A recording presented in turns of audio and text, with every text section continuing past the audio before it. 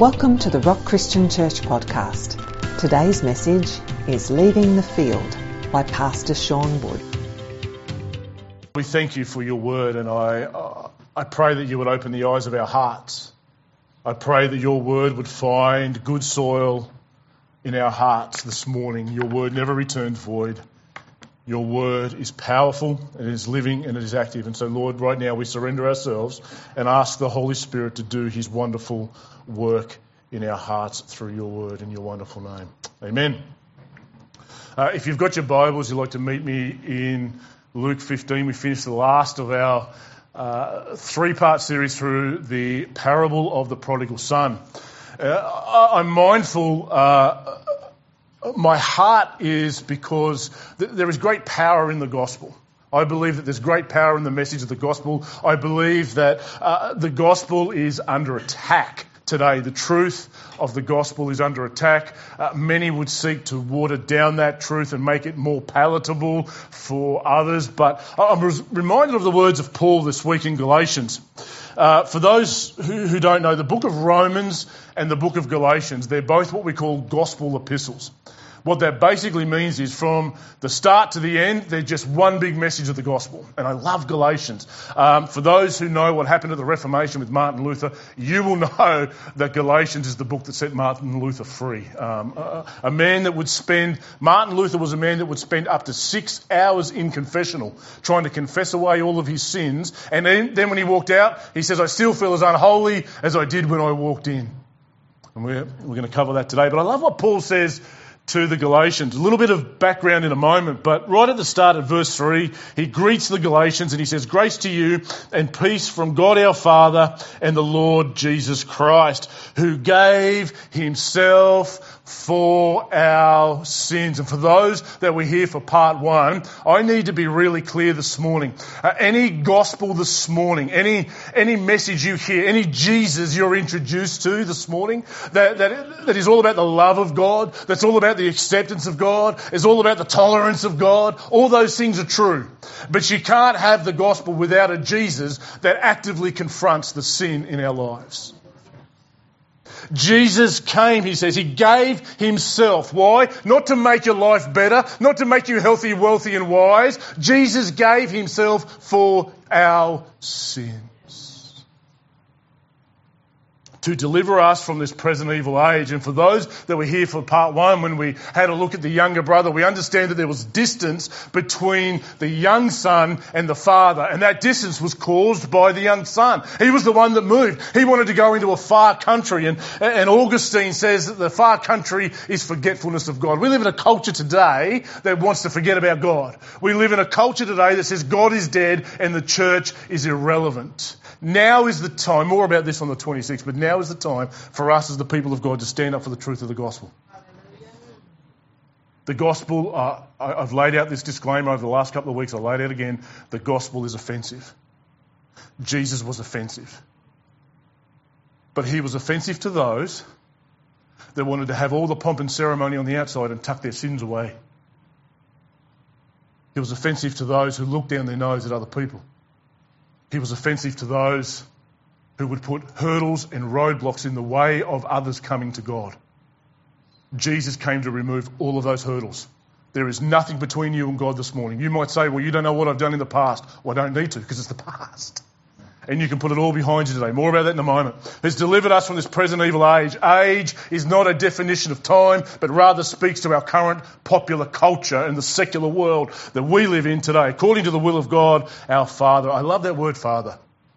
And you can't go through the parable of the prodigal son without exposing the word Father. But for those who were here last week, Jesus was almost speaking heresy into the ears of the religious folk in the first century. Why? Because how dare you reference God as our Father? But Jesus speaks of God as our Father. And for those that were here last week, we understand that God is looking for you. He's waiting for you. He wants you. That's the message of the gospel. Is that you are wanted, you are valued, and you have a place in the family of God. Paul goes on and says, verse 6, I am astonished that you are so quickly deserting. That word deserting is a military term. It means to change allegiance. It doesn't just mean to run away. It means to actually go to the other side and bat with the other side. It's like when you finally go and become a Collingwood supporter. That's what this means. You're deserting him who called you into the grace of Christ and are turning to a different gospel. A different gospel. What gospel were the Galatians talking to? Very important for where we're heading today. What had happened was the Christianity had exploded. The Roman Empire tried, but they couldn't stop it. The Jews and the religious leaders of the day tried, and they couldn't stop it. Paul tried, and he got converted. That actually happens today, by the way. There are those that adamantly oppose Christ, and they're getting converted. Praise his wonderful name. But called into the grace of Christ and turning to a different gospel. That different gospel was there were these troublemakers. Let's read on. It says that, note that there is another, not that there is another one, but there are some who trouble you and want to distort the gospel of Christ. That word distort means to twist or to reverse. And what had happened in Galatia at the time was these Jews, these Judaizers or these troublemakers had come in and said, look, we can't stop this Jesus movement, but you've got to have Jesus plus all the Jews. You've got to have Jesus plus circumcision. And all the men went, all the men just crossed their legs. You've got to have Jesus plus circumcision. You've got to have Jesus plus all the ceremonies and the rituals and whatever. You've got to have Jesus plus all of the sacrifices and all of the ordinance inside of the temple. And Paul says all those things are gone. I wasn't very good at maths when I was at school, but I want to give you a mathematical equation today that's not going to make sense, but it's enormously powerful. And this is the mathematical equation. Jesus plus anything equals nothing. Jesus plus nothing equals everything. What the troublemakers and the Judaizers decided they would do was, well, if you want to be saved and if you want to be in a right relationship with God, we'll kind of accept your Jesus. You see, they're not denying Jesus. They're not definitely pushing Jesus away, but they're saying you've got to have Jesus plus all these rules and regulations. Well, God's not really going to accept you. You're not really saved unless you're circumcised. You're not really saved unless you do all these things. And Paul says that's not the gospel. And I don't know where you find yourself this morning, but if you find yourself and you say, you know what, Christianity for me feels like a dry, barren bunch of rules and regulations, I have some enormous good news for you this morning. As we make our way to Luke chapter 15, you'd like to meet me down in verse 25.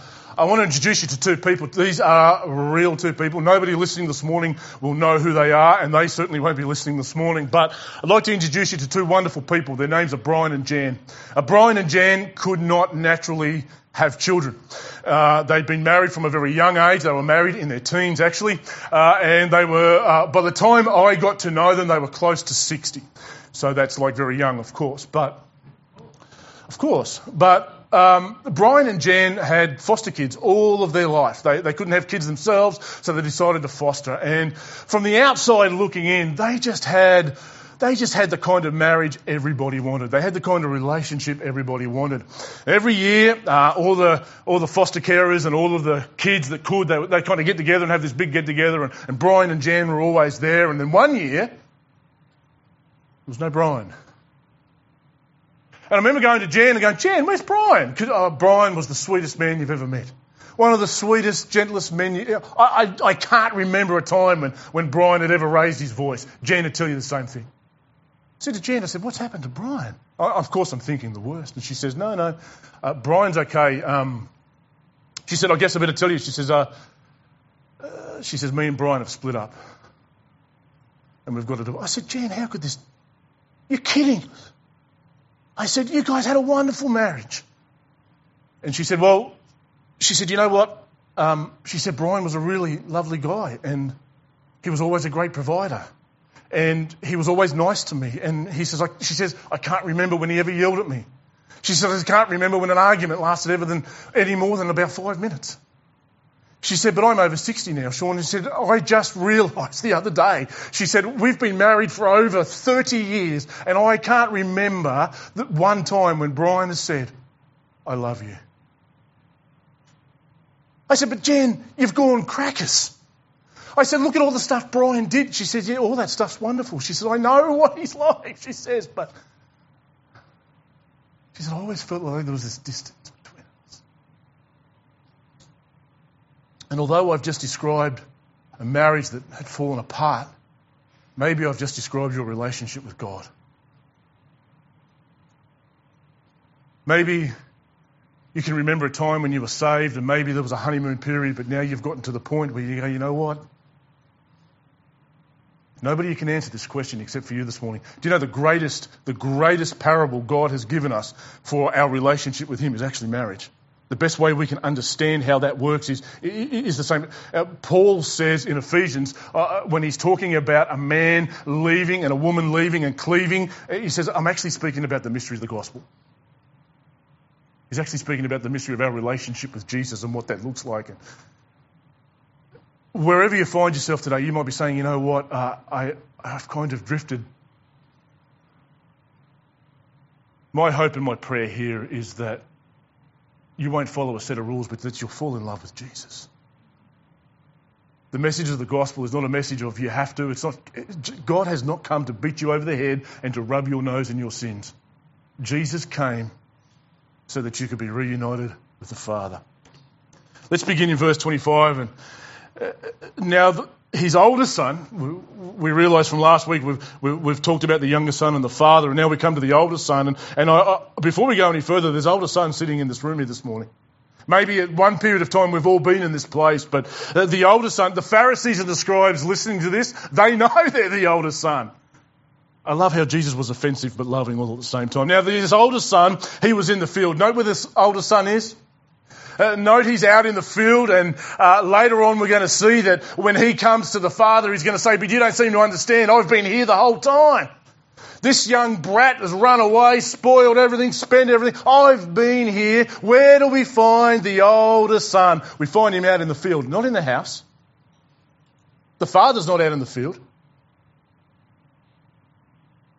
And I wonder whether we may be somewhat like the older son. I wonder whether you're in the field today. I don't want you to change fields. I'm asking you to leave the field today and come in. Your field may look like I can save myself, because that's what it looked like for the Pharisees.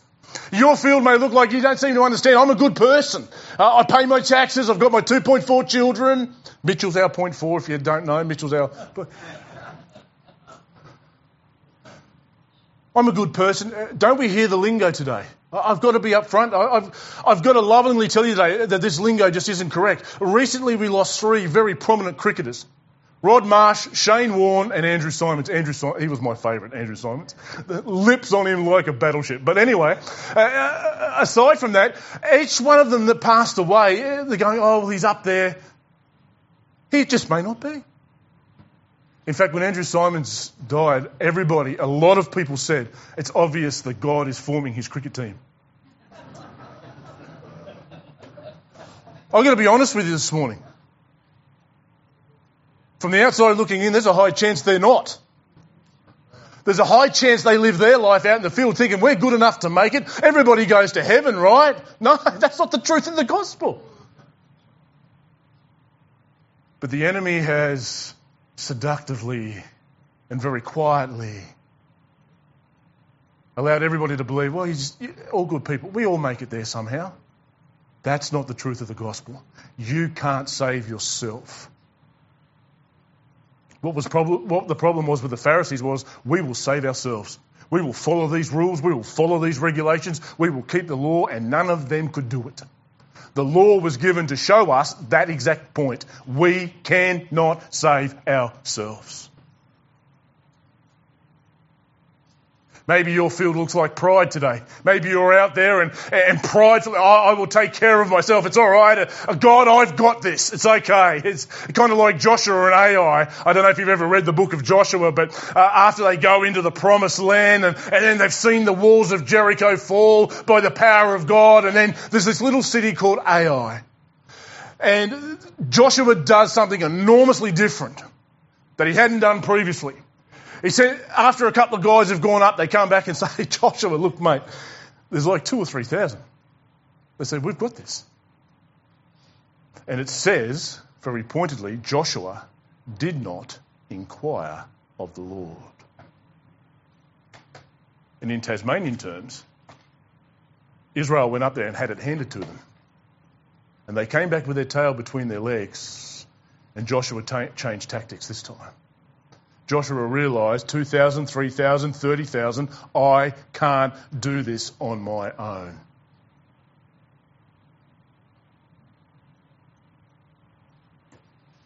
Maybe your field is, I'm going to stay out here and I'm going to pay for my own sins. You don't have to pay for your sins today. That's enormously good news. To a German theologian by the name of Martin Luther, this was enormously good news. Because what he realised is, I can't work off my sins. I can spend 6 hours in confessional and I'm just as sinful when I walked out than when I walked in unless I have Jesus. Here's some things. I've read a biography of Martin Luther that's that thick. Here's a couple of things you may not know about Martin Luther. Amazing man, by the way. But what you may not know is he had such enormous seasons of depression due to the fact that he couldn't get over this hurdle with his sins, that his wife used to hide the knives.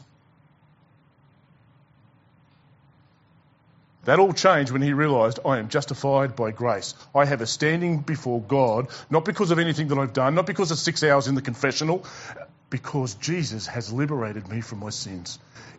Friends, will you come out of the field today?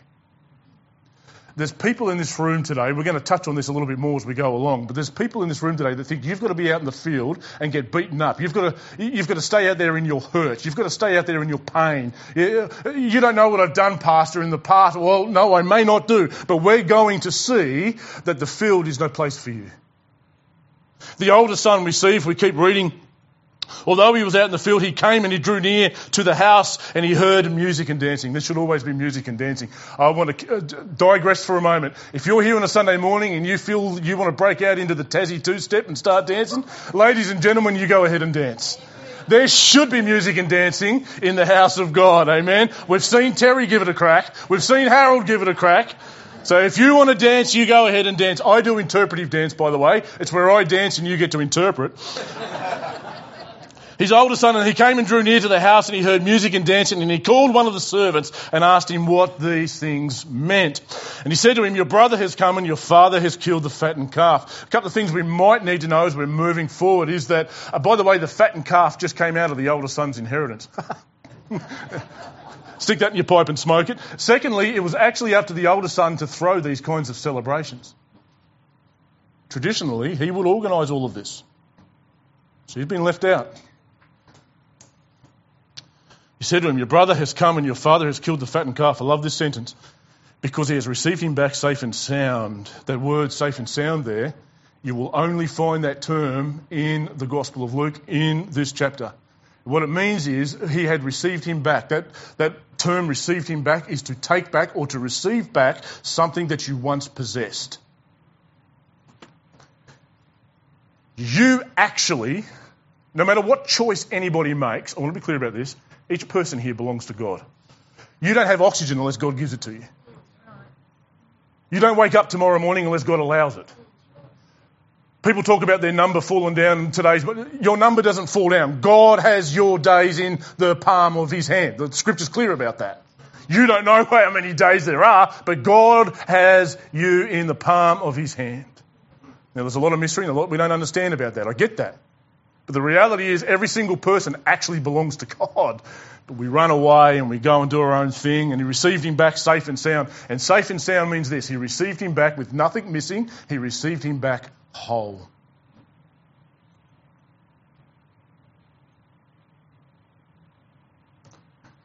There's people in this room today that need to know what wholeness is.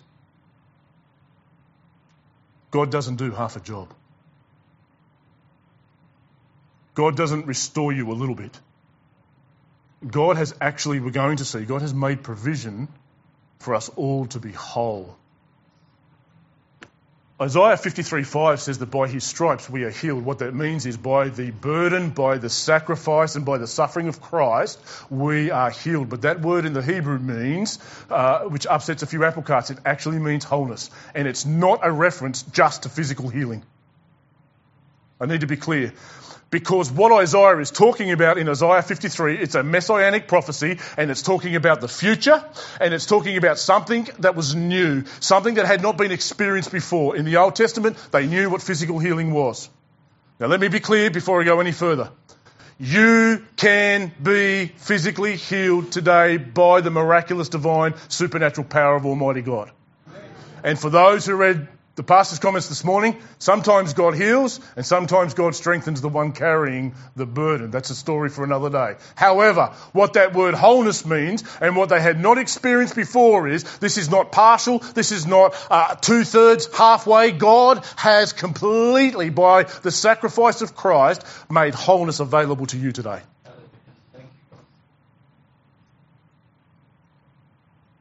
Wholeness is far deeper than physical, and it goes far, far deeper than the material. God has made spiritual wholeness available to you today. God has made emotional wholeness available to you today.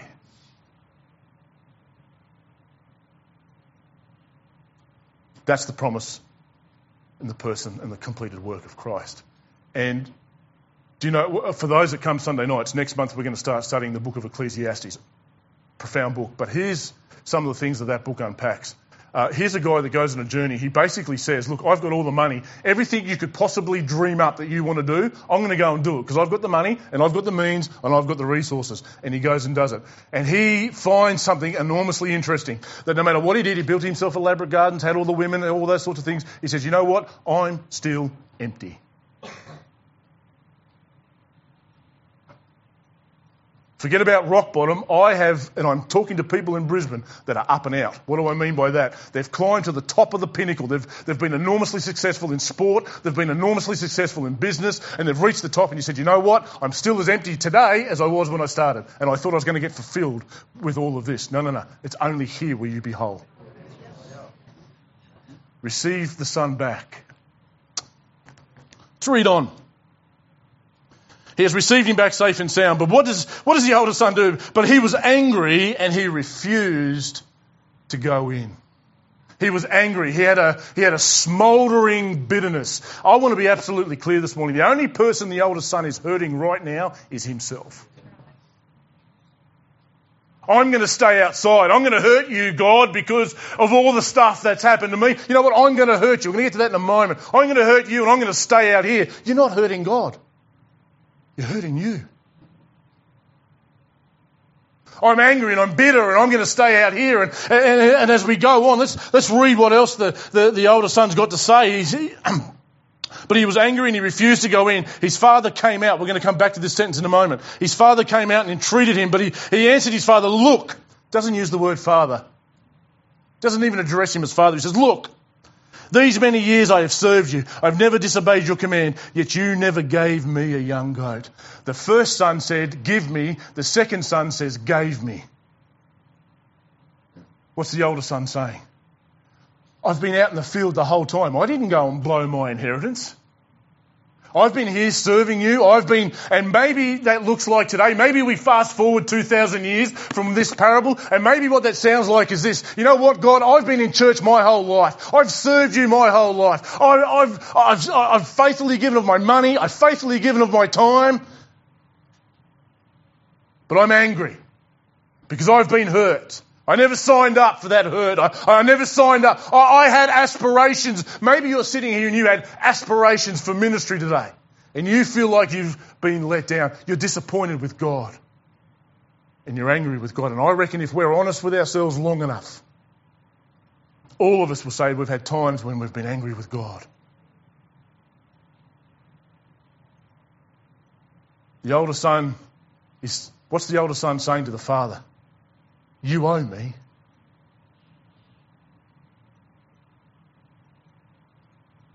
I love you enough this morning to tell you there is nothing you will ever do that will make God owe you anything.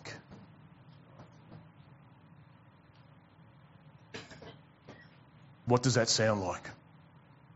There are gospels today that might tell you that if you've got enough faith, you can have whatever you want. There are gospels today that say if you build up enough brownie points with God, then he'll give you all of this. what we're going to see is the reality is the older son's already been given everything. He just can't see it. You see, the older son here, to the older son, God's a business partner. The contract sounds like this. Well, I'll do this, God, as long as you do this. And God's a God of covenants. I get that. We're in the new covenant now, but there is no time when God owes us anything. It's the other way around. And often we get into our super spiritual clothes and we go, well, I'm not disappointed with God and I'm not angry with God. And sometimes it's healthy to sit by yourself and go, you know what, I'm angry with you, God. Job did it. David did it. Joseph did it.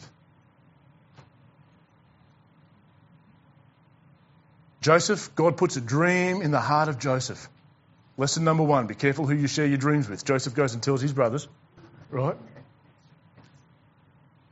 I love the story of Joseph. Why? Because right back here, God puts a dream in his heart. Joseph knows what it means. His brothers know what it means. His mum and dad knows what it means. Puts a dream in the heart of Joseph. Do you know, inside of that dream, Joseph never saw the pit. Joseph never saw Egypt. Joseph never saw the jail.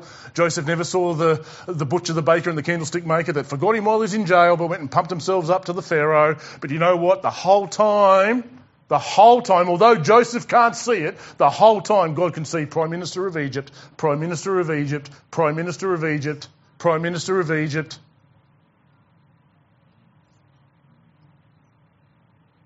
To the point where Joseph would say at the end, you guys meant this for evil, but God meant it for good.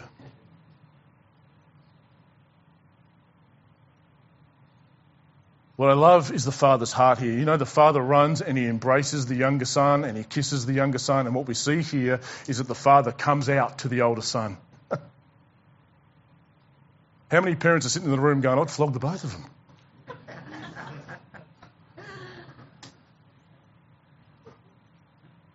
In the name of Jesus, Liz.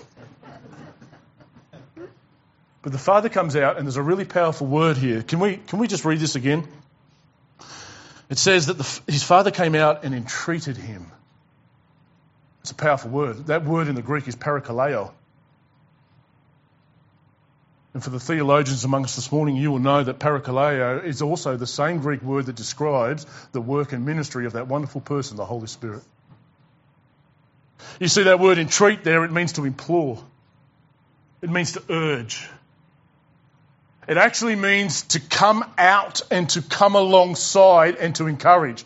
The work of the Holy Spirit is not to hold up a list of your sins and rub them in your nose. You'd need a pretty big piece of paper for me. It's not what is happening here. The work of the Holy Spirit is to come alongside and to urge you. And what's he saying? Come in. Come in. Come in. Leave that hurt behind. Forgive that person. Leave that baggage behind. Leave those sins behind. You can't save yourself. You see, the older son is more about building a resume than building a relationship.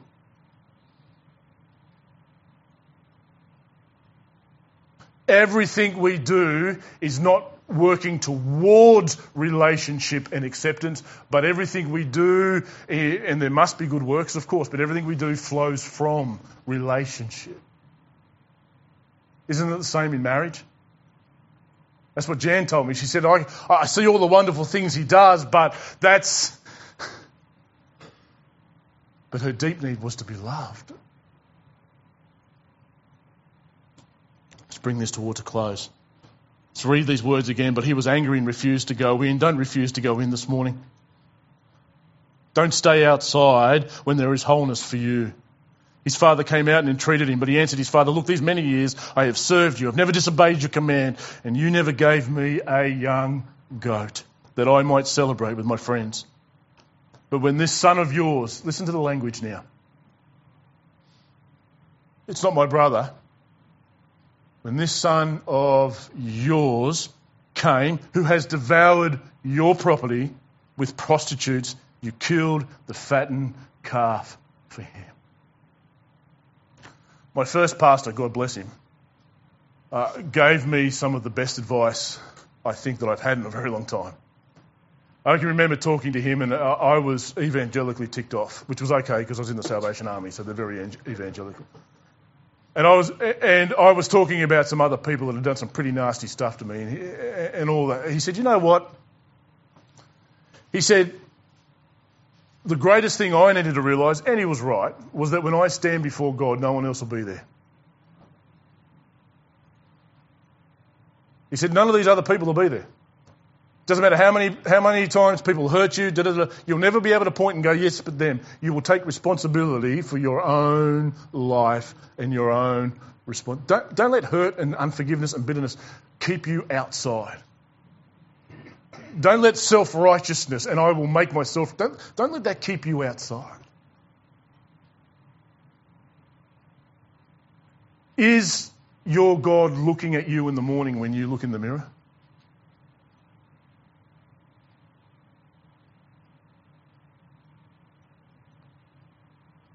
Can't begin to describe what I look at when I see in the mirror. But when this son of yours came who has devoured your property, always looking at somebody else. Comparison. And he said to him, I love the words of the father here, son, you are always with me, and all that is mine is yours. You're here fussing about young goats? Everything I have is yours. The older son had missed it. He got wrapped up in goats and fattened calves and inheritances and forgot the fact that the greatest gift, the greatest wealth that he had was the father. I don't know if this happens to anybody else, but every now and again I have a senior moment. My wife found a grey hair the other day, so apparently I'm a senior now. Yeah. I'll leave my grey hairs outside. It's time to shave a little bit closer to the deck. I know what it means. Yeah, that's okay. But I don't know if anybody else has had a senior moment where you're running around the house frantic, pulling your hair out, which is pretty quick for me, I get that. But you're pulling your hair out and you're running around going, I'm looking for my phone, where's my phone? And you turn the house upside down and you have a big panic attack. You're there for an hour, where's my keys? Oh, it was here the whole time. How many of us have done that and our phones are in our pockets? Yeah. The really spiritual people have done that.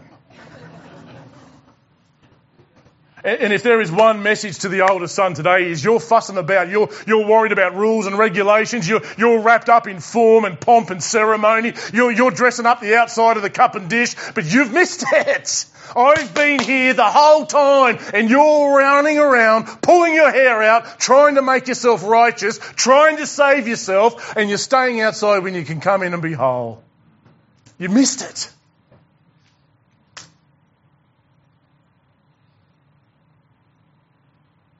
I believe the Holy Spirit is tapping people on the shoulder. You've been outside for too long. The Holy Spirit doesn't tap me on the shoulder anymore. He gets the piece of 4x2 and smacks me around the head because I'm just too slow to get these things.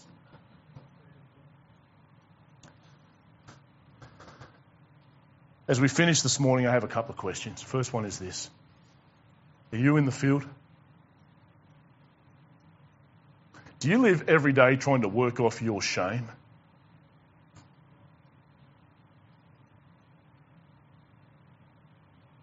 Do you live every day thinking you've got to earn brownie points before God? Are you letting everything you've done define who you are? I've come to learn something over the years. You know, people sometimes do great and awesome things and sometimes people do terrible things, but what people do doesn't equal who they are. What you've done doesn't equal who you are. Not in the sight of God. Are you out in the field? This morning, I wonder whether the Holy Spirit might be tapping you on the shoulder. Is it time for you to come in? Maybe there's someone you need to forgive. Maybe there's someone you need to say sorry to. Maybe there's some baggage you need to leave outside.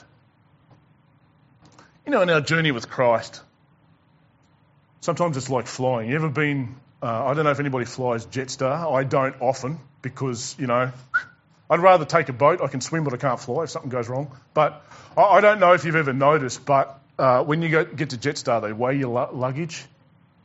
If you're overweight, you can't get on. Anybody ever notice that? 7 kilos is carry-on luggage. That's just my fishing gear.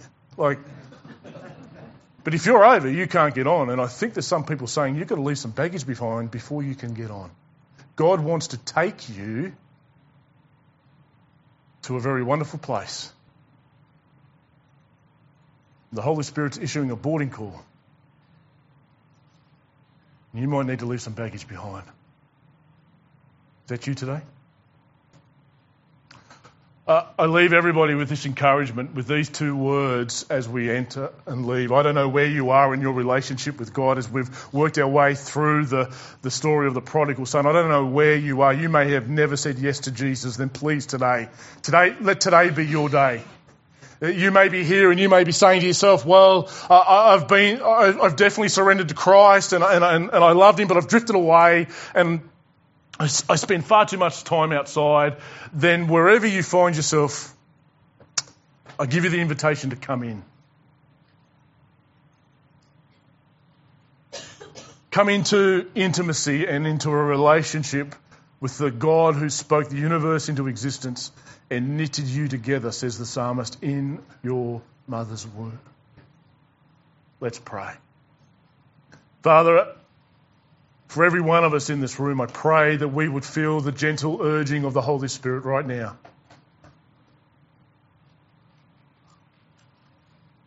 Father God, for every morsel we taste of you, Lord, we are hungry for more. I pray that we would come in. I pray, Lord God, that you would cut baggage off. I pray, Lord God, that shame would fall off. And that each person would know the liberty and the freedom of your grace. As we sit here together, thank you, Jesus, that you came to deliver us. You gave yourself for our sins.